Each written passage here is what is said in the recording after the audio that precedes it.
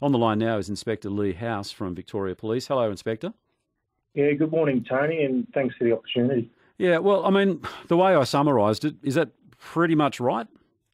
Oh, look, I think it's important to describe the events in detail from Tuesday evening because at times videos posted online don't always provide the full context of what's occurring, Tony. So I'll just set the scene and stress that this is not about apportioning blame on any person, and further that the role of police in these types of situations is to keep the peace and ensure public order is maintained. So on Tuesday evening, police were working in conjunction with the Melbourne City Council, and an area outside the council chambers had been designated as a location where the protest group could gather.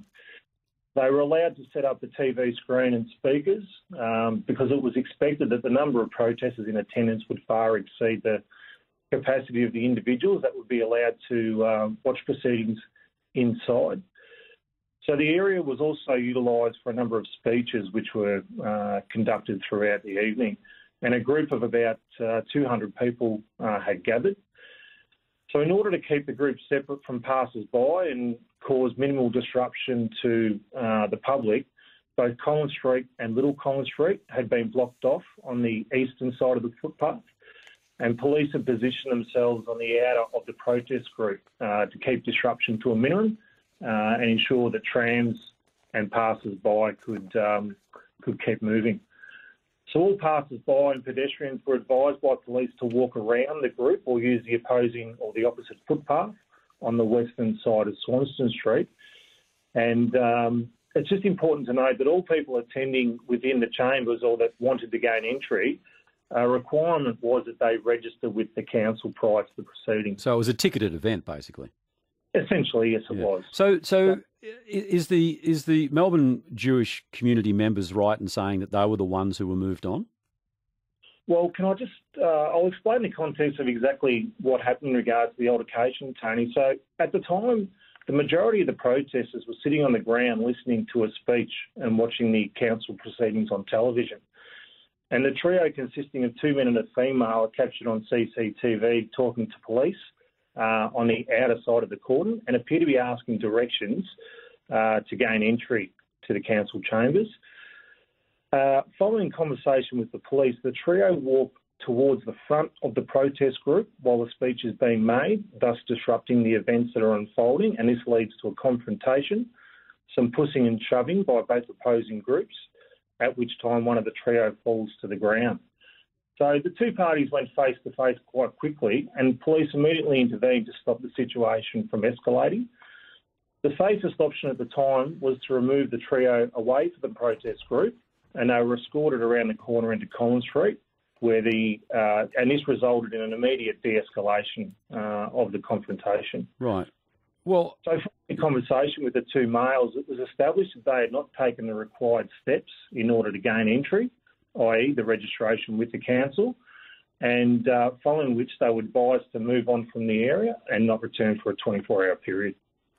And the trio were members of the Jewish community, presumably? Yes, they were. Yeah.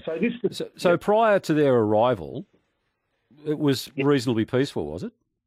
Yes, it was. Yes, there was some chanting going on amongst the group, and as I've stated previously, speeches were being made, but it was a peaceful protest, yes. So, and I'm not sitting here taking sides, and nor are you, quite obviously. So what other option was there? I mean, were you going to move away the other couple of hundred people who'd seated there and watched the proceedings on the television, or was it the logical thing to do to remove the trio who had arrived late and, you know, in the eyes of some, disrupted what was going on?